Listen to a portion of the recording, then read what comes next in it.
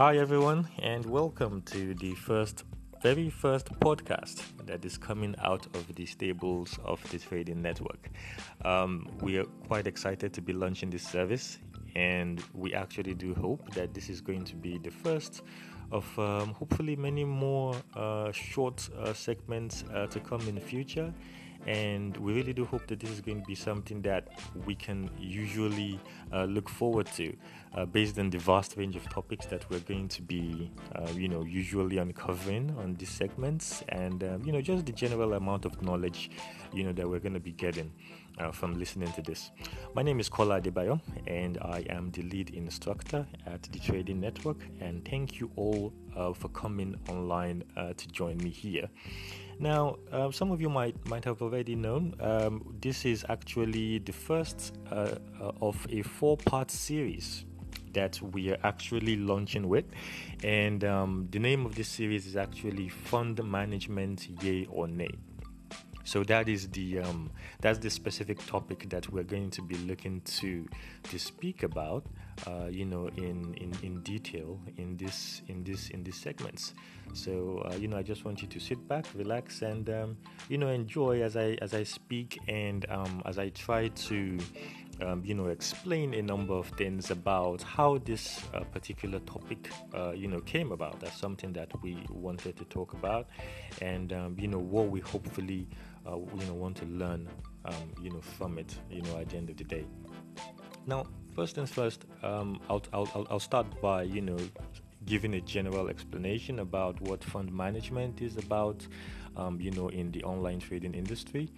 If you've never had any experience in this, it's basically when you give your funds to someone that sort of comes as a professional, and you say, you know what, I want to have my funds managed for me. Basically, this entails them trading on your behalf, and them probably remitting some sort of returns or profits to you, either on a monthly, a quarterly, every 6 months, or a yearly basis, and whatnot, depending on what you agree on. Now, this is such a key topic to discuss because generally online trading seems to have a not so good reputation out there amongst a lot of people.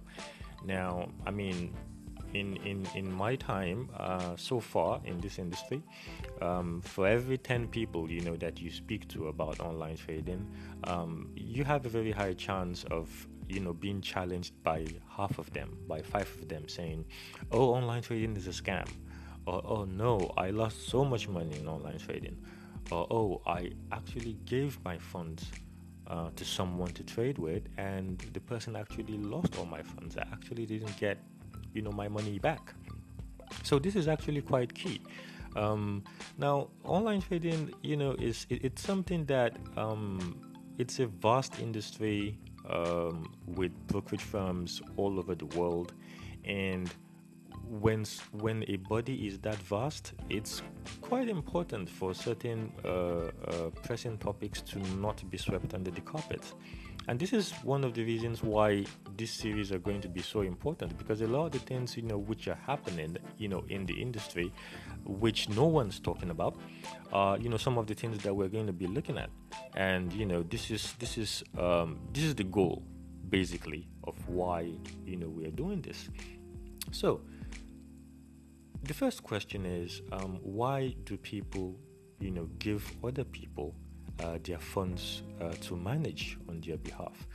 Now, the answer is it's quite simple.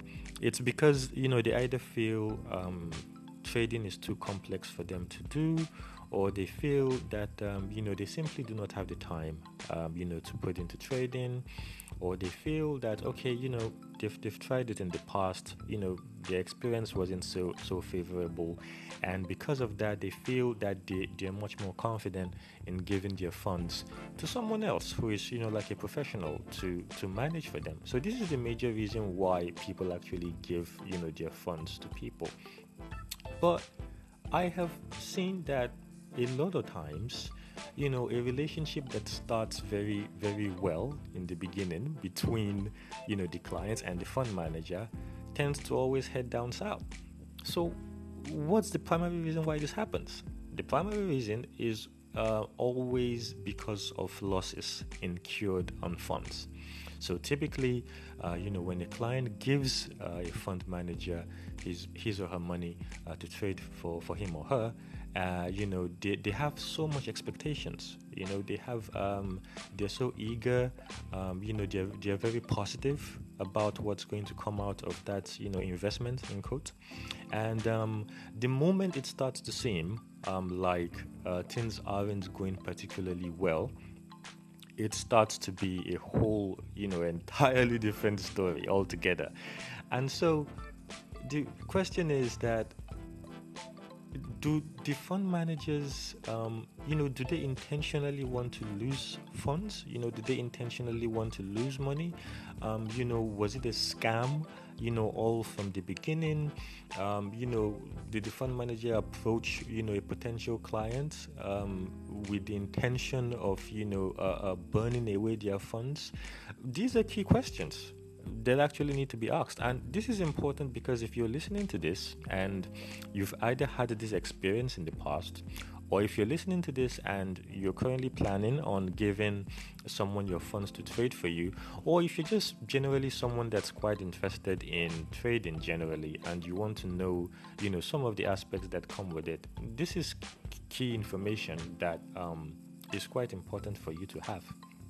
Now, I do not think personally that there is any fund manager out there who sets out, with the intention, of losing a client's funds. Because let's examine this closely.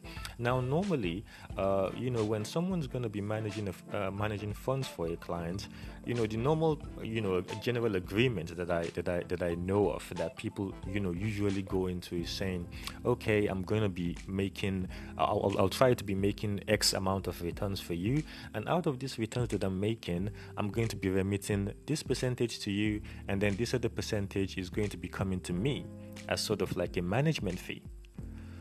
So what this means is that it is actually in the interest of the fund manager to perform well, to actually do well.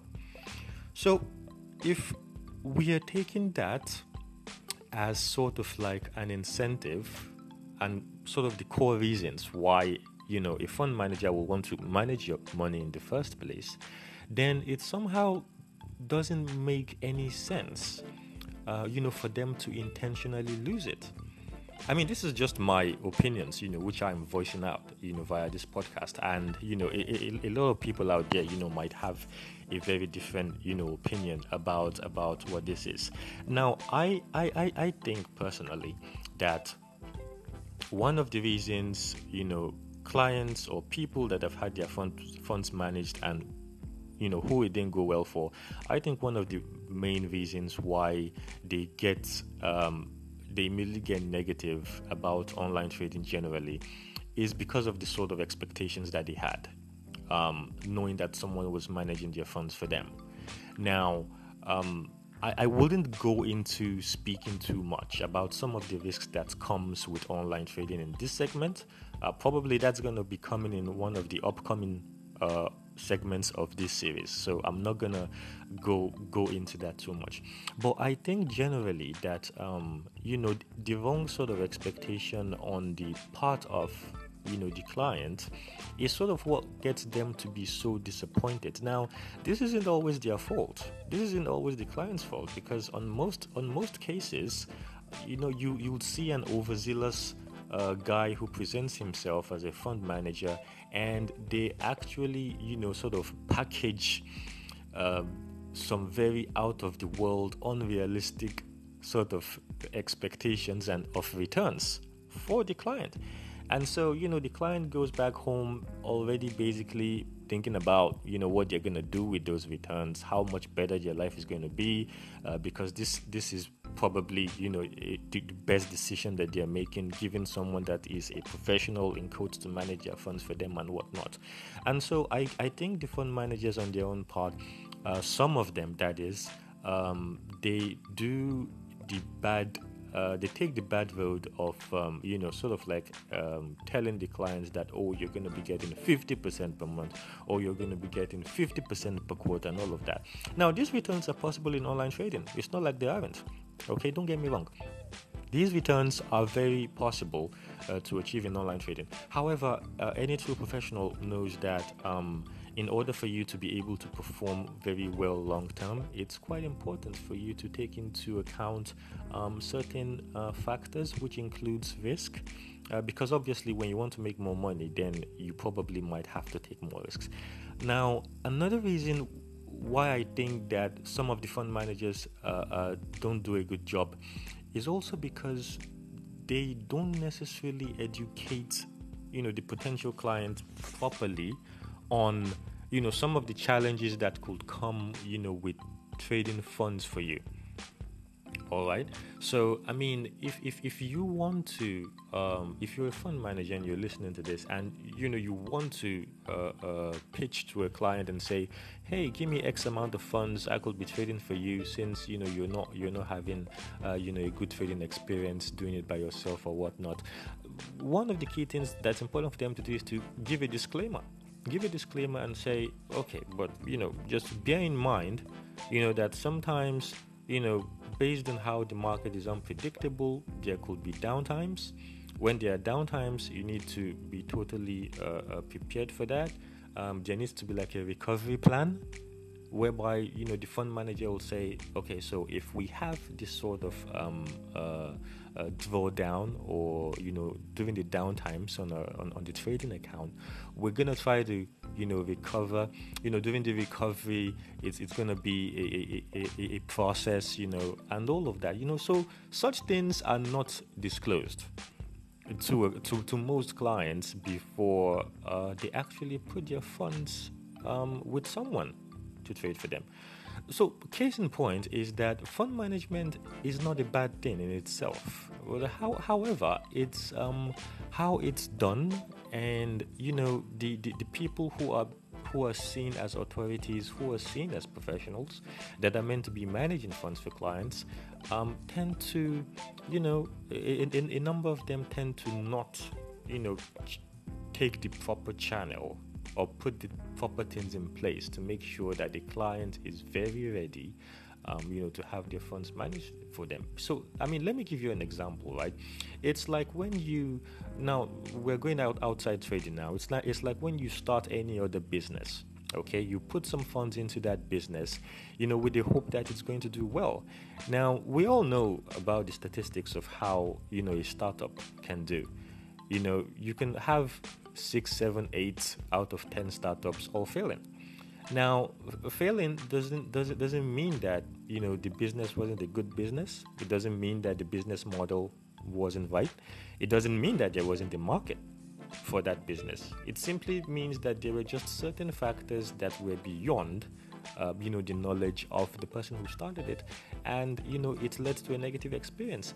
In a lot of ways, I tend to see fund management like that as well. Okay, so it's like you putting your funds into something, and there are factors in place which could lead to a negative experience. However, like I said, it is the onus falls on the fund manager or whoever is going to be trading your funds for you to let you know some of these things, because a lot of clients are coming from a place of inexperience. They really don't know how these things work per se, and so they need all the education that they can get. All right. Now, I promised myself that this series, each segment of the series is never going to be more than 15 minutes.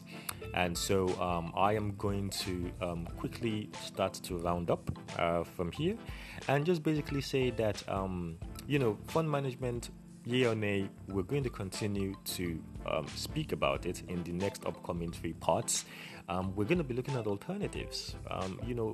Would you rather just learn how to trade yourself, rather than giving someone your funds? And I'm also going to be speaking about some of my own personal experiences, even in fund management. So till next time, I wish you all well and have a great day ahead. Bye.